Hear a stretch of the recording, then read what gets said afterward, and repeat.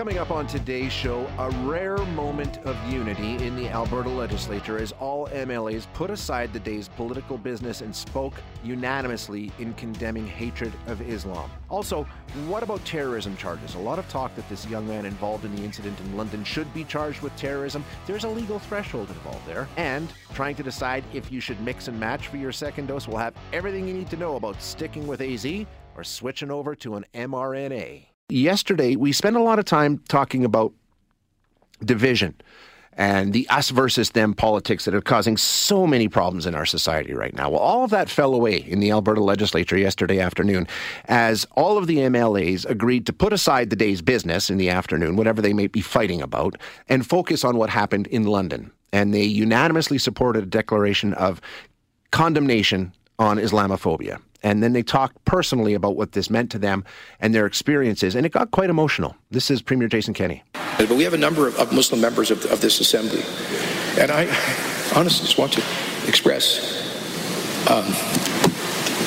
sincere condolences to them. These are good people, Madam Deputy Speaker.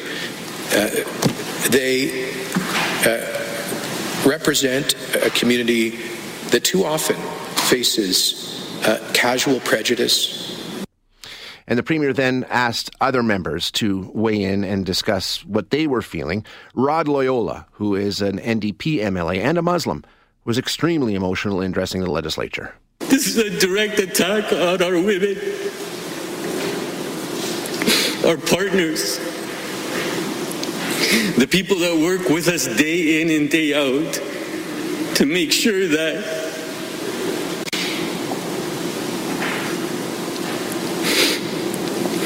we're a strong community. I'm absolutely heartbroken. A lot more was said yesterday by all of the members, and as I said, they unanimously condemned Islamophobia and talked about bringing in more legislation to prevent hate crime and to deal with hate crime. All of them acknowledging that it's a problem that we need to address and we need to be focused on.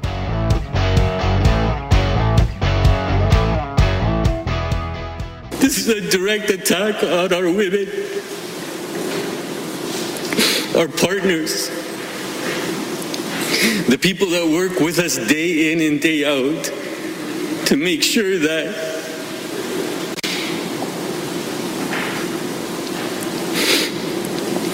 we're a strong community.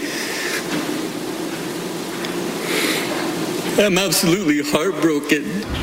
That's NDP MLA Rod Loyola speaking in the legislature yesterday, one of many MLAs and the Premier standing up and giving very heartfelt and emotional commentary following the incident in London and vowing to do better in this province, not only in their personal behavior, but in their legislative abilities. So joining us now to talk more about that is Rod Loyola. Mr. Loyola, thanks so much for joining us this morning. I appreciate your time. Oh, the pleasure is mine. Thank you for having me on your show. For a guy who's watched politics for a long, long time and is really, really saddened by the politics of division and the us versus them and the tribalism that seems to have taken over, yesterday for me was a shining moment of what our legislative assembly can be when we see our leaders set aside that political bickering and come together and focus on the common good. Do you feel that that was what happened there yesterday? Well, let me be absolutely clear. I think that the community has said it best on social media this morning. They're saying that thoughts and prayers are not enough, and action and legislation are required. This is what people are saying. And I totally appreciate and respect the fact that a lot of people, when they see what happened last night, they see, we all got along and we managed to pass this particular motion. At the end of the day, specific legislation that the community has been asking for. I'm not talking about us as the Alberta NDP. I'm talking about the community. They've been asking for specific things like a provincial hate crimes unit, increased supports for victims of hate-motivated crimes. And even the National Council of Canadian Muslims has been requesting from this government a bipartisan committee to deal with anti-Muslim hate and racism in general. And none of that has come to fruition as of yet. So I respect that, people see that, we managed to get one government motion through, but a lot more work needs to be done. Oh, without a doubt, without a doubt. I was really interested in your commentary yesterday in the responsibility that you as elected leaders carry in the way that you conduct yourselves and the way that you engage in public debate, and how you need to be very careful about the words that you choose. Most definitely. I think that sometimes when we get into debate, and you may know this since you followed politics for a while, is that you get into a little bit of theater, right? Mm-hmm. And I've even done it myself in the House. And sometimes, you become very adamant about something, and you can stretch your words perhaps a little bit too far. And I'm really calling on all politicians all across Canada to really watch what they say in public debate. It happens in the legislature, but then it also happens when people are having, for example, town halls and things like that. Because sometimes a particular comment from someone in the public will resonate, and then it kind of, people interpret things in a very different way depending on the context and the space and the atmosphere, the feeling of where it's being communicated. And what I said in the House yesterday was very clear. It was that we need to be careful, because even though we may not intend it as hate, those people who do hate, they interpret it that way, and then they go out and then they act upon that hate. And we need to be very careful as legislators, as leaders in our community, that we're not contributing to that. What do we need to do? We know that the Justice Minister is planning to bring forward new measures. Before the end of the week, we should have some indication. What are you hoping to see? I'm hoping to see that this government, this UCP government, actually listens to the people of Alberta, and specifically the Muslim people of Alberta, which have been very clear in requesting a provincial hate crimes unit, and also a bipartisan committee to actually deal with anti-Muslim hate that's been happening here in the city of Edmonton, as well as in Calgary, all over the province. I mean, who knows about, maybe there's others that we haven't even heard about, right, that are happening in other areas, because there's Muslim populations all over Alberta, and they've been calling Alberta home for almost 100 years. Mm-hmm. We think about places like Lac La Biche. I can only imagine what things are happening there and how people are feeling, especially our Muslim sisters who choose to wear hijab. They must be feeling very, very scared to be in public, and at least this is what's been communicated to me through social media, and what I'm hearing from a lot of people. So I really want people to know that this fear is real. Unfortunately, this is about our religion. As Muslims, we don't go around hiding our religion, right? And especially the women who don the hijab. This is something very important for them. It's a decision between them and their Creator. And for me, it's just heartbreaking that women, especially in our community, are feeling fear of going out in public. What can legislation do? I mean, we have hate crimes. What, honest, legitimate question. I mean, you cannot stop, a person like this guy, in London, Ontario, and we have hate crimes. What can legislation do? How can it help? I think that what we need to do is strengthen hate crime legislation in Canada. So I was actively, in the House, I was actively asking the government to work together with the federal government to strengthen hate crime legislation. Because at the end of the day, these individuals, and I'm hoping that they can be turned around. I really am. I know this is a difficult situation. But that hate that they feel, some of them have turned their lives around, and they've stopped hating people just for the color of their skin or their religion. So my hope is that they can really be turned around. But these people are very vocal on public forums, on social media about their hate. They preach hate, and as you and I both know, this is not legal here in Canada to actually preach this hate. And if we had a provincial hate crimes unit here in the province of Alberta, then we could have police, investigators following what is being said, monitoring what is being said on public forums and in social media, and then perhaps get ahead of it. I know it sounds difficult, but it's at least it would be a small move, because often it's not as if these individuals just one morning decide, I'm going to get up and I'm just going to commit the atrocity that they're thinking of. Yeah, it's a process. I think that it gradually, it's a gradual process of radicalization.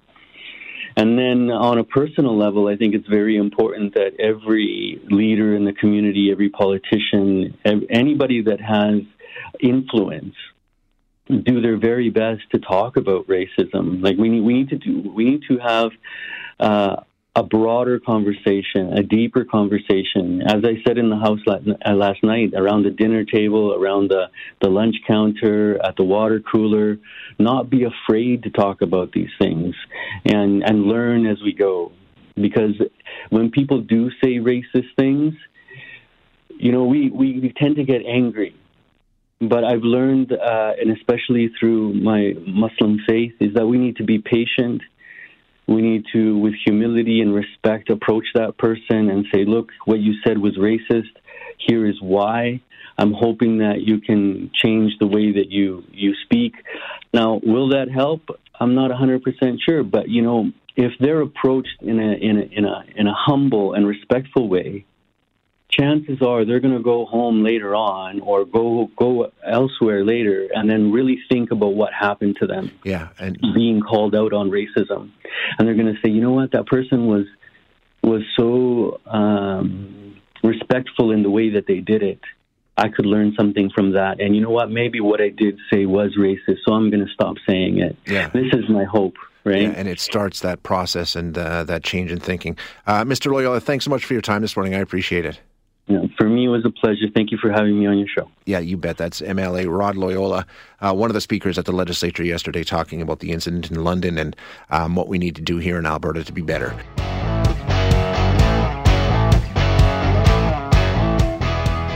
The suspect in the deadly hit-and-run in London, Ontario, is now facing 4 charges of first-degree murder, 1 charge of attempted murder. And police in London say they do believe they have information to tell them this incident was premeditated, it was planned, and it was targeted.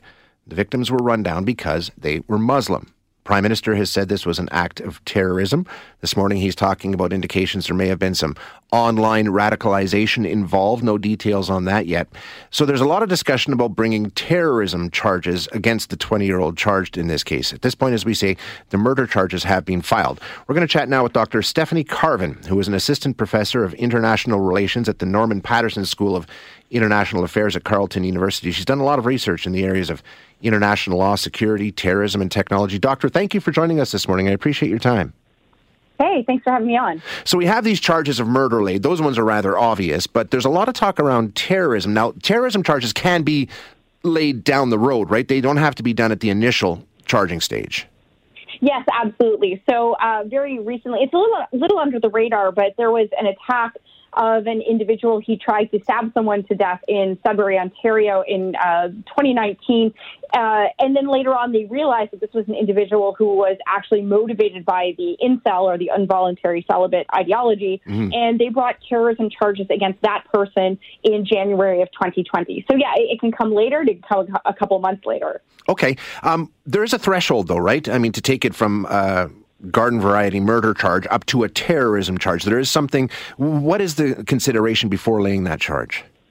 Right. It is a little bit tricky. So the terrorism charge comes from legislation that was established in 2001 after the 9/11 attacks, and it had a very specific understanding of terrorism in mind. So that being said, the understanding of terrorism in our legislation comes under Section 8301, and it states that an individual who does an act that is in whole or in part, right, so it doesn't have to be entirely terrorism motivated, it just has to be partially motivated, for a political, ideological, or religious reason, and does so with a view of intimidating the public. So those are the 3 criteria that a charge has to meet.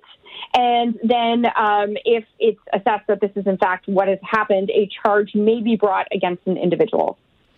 Okay, so there's a lot of work to be done yet. I mean, you really have to show some evidence of, like you say, larger than just an individual act. Right, exactly. So the challenge is, the question is in this case, will terrorism charges be brought? And we don't know a lot about this individual yet that's publicly known. I'm assuming that the Prime Minister and various federal authorities have been briefed on this matter. This individual may have made statements when he was arrested.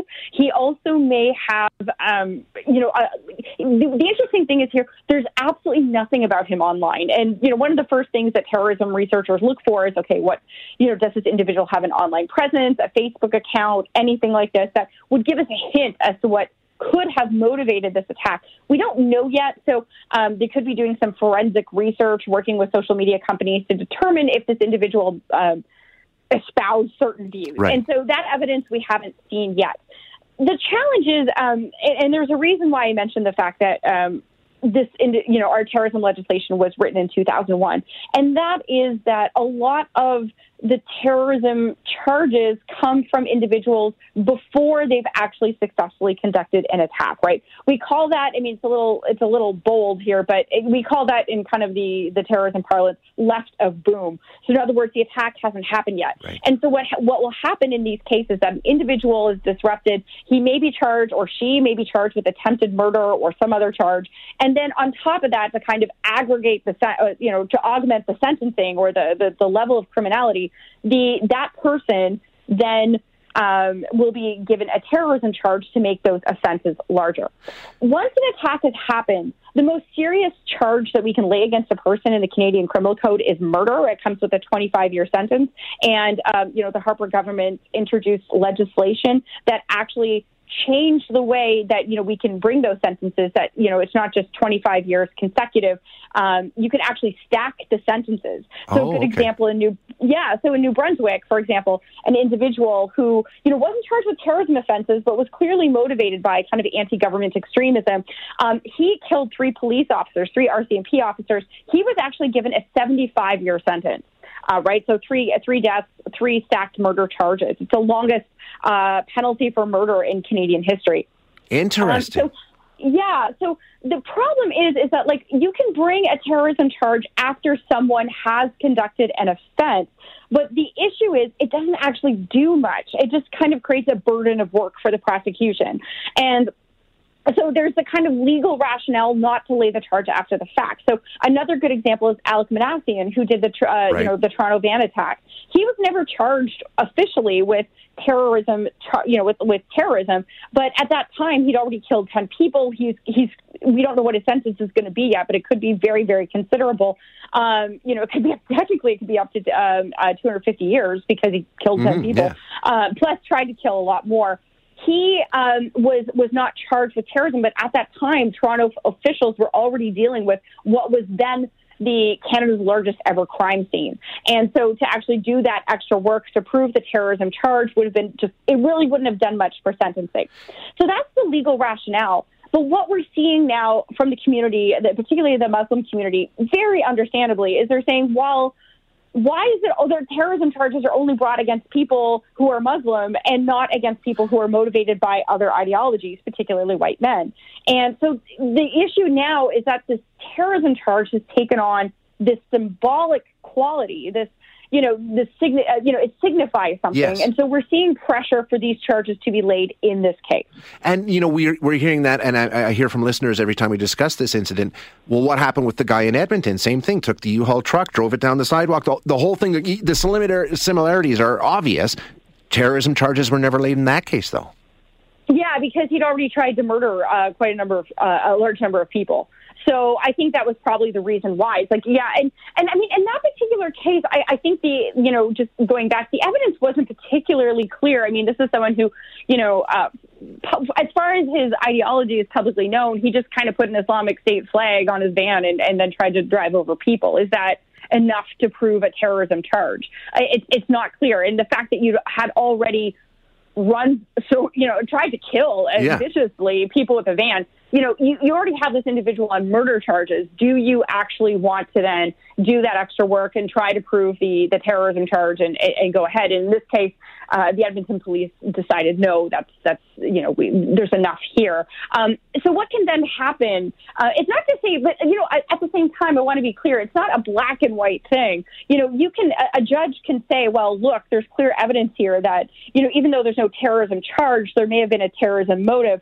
And that can impact the way they then sentence people, right? So you can say, maybe the terrorism charges aren't being brought forth, but you are clearly someone who was motivated by something, and that's going to, impact the sentencing. And we saw that earlier this year, I believe, with the individual who tried to, attack Rideau Hall last Canada Day. He pled guilty, but the judge said, there's clearly some motivation issues here going on, so that's going to impact my sentencing. So it's not entirely a black and white thing. Just because there's no terrorism charge doesn't mean it doesn't factor into the calculus when it comes to sentencing. But I think for the Muslim community in particular, or other communities that are affected by these crimes, they're very aware of the fact that, terrorism charges seem to be predominantly applied in some cases and not others. Interesting. Yeah. Thank you so much for your time this morning, Doctor. I appreciate it. Hey, thanks for having me on. You bet. That's Dr. Stephanie Carvin, who is an assistant professor of international relations at the Norman Paterson School of International Affairs, Carleton University. And, I guess when you get into the legal weeds, there's a lot of considerations that are made. The Prime Minister calling this a terrorist act. Terrorism charges have not been laid to this point. Will they be? I guess we have to wait and see exactly how it's going to play out. And we learn more about exactly what happened and what motivated this 20-year-old to carry out that horrific act on Sunday.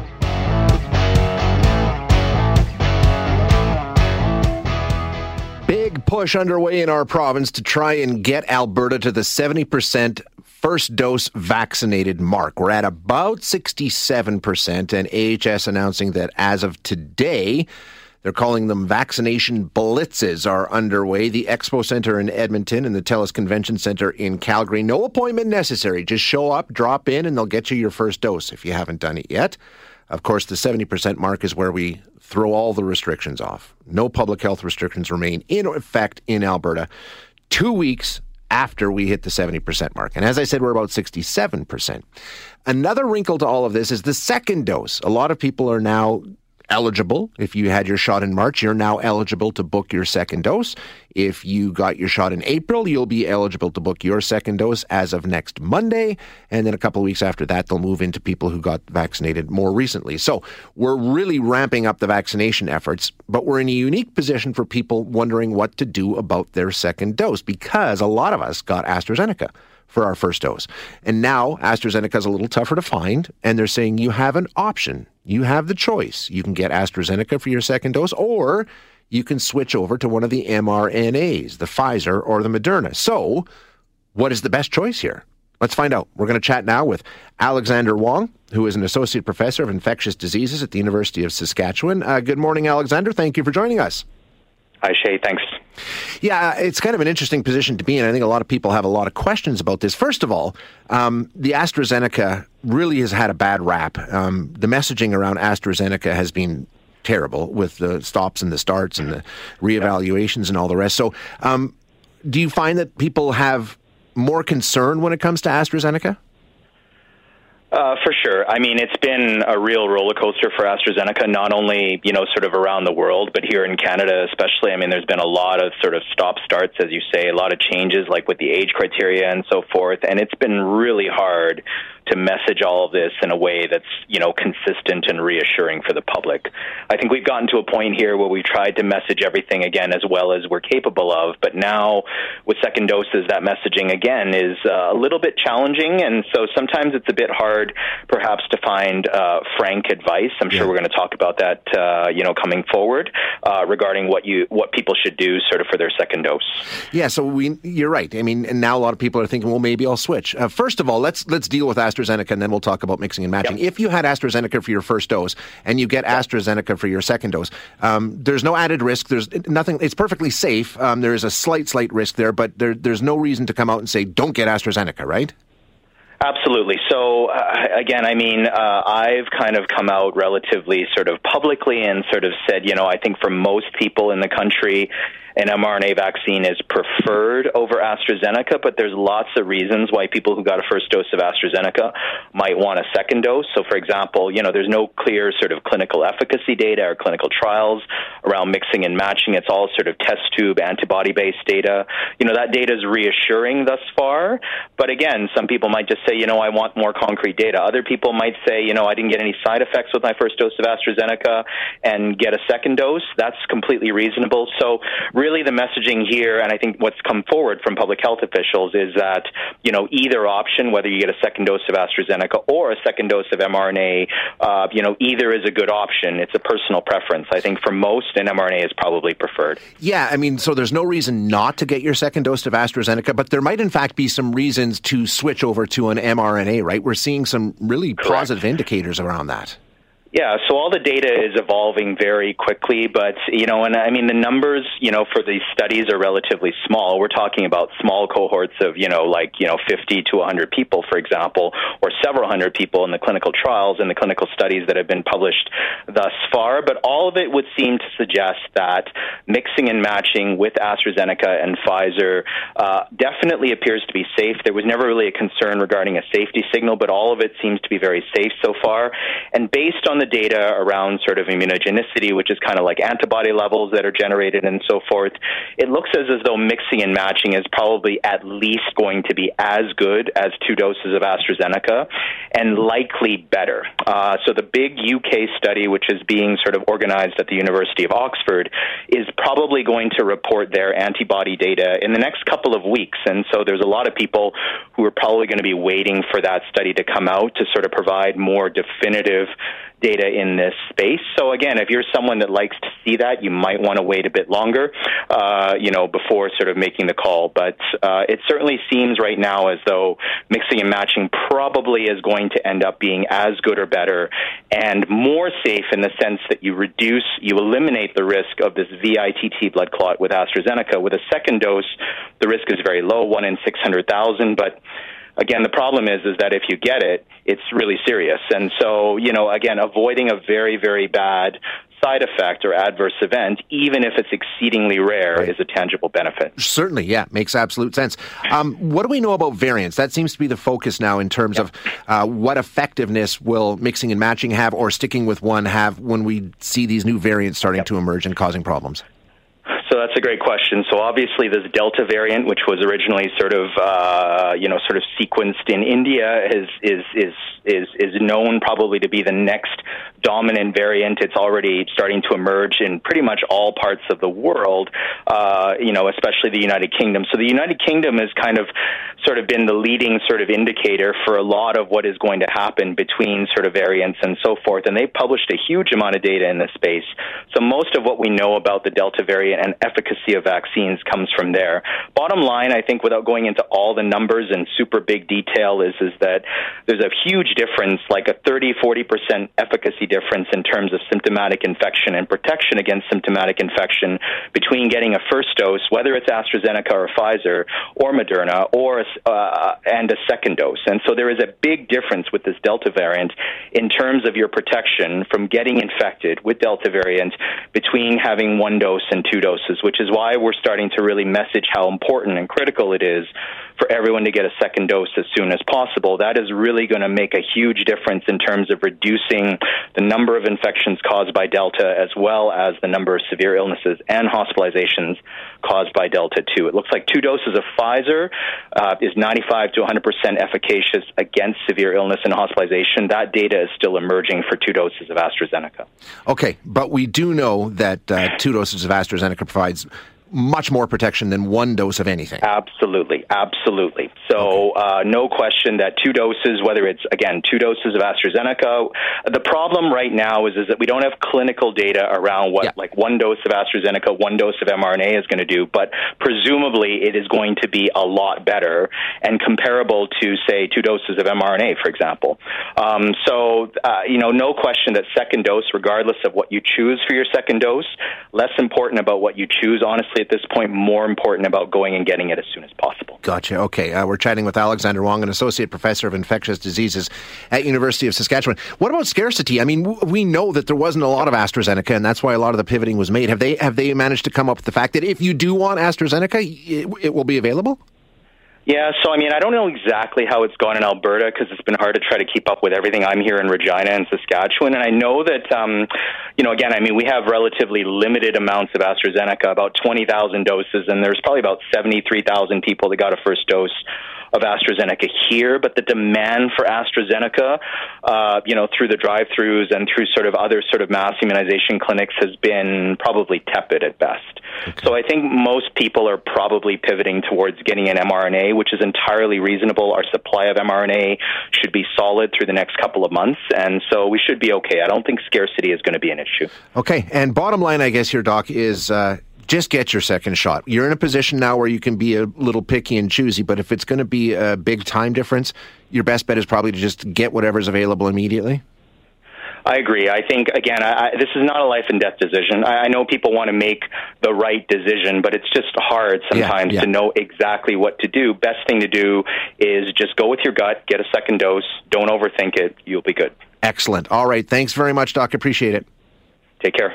That's Alexander Wong, who is an infectious diseases professor at University of Saskatchewan. Thanks for listening today. To hear any of our other interviews, you can find them wherever you find your favorite podcasts. And if you like what you hear, don't forget to rate and review us.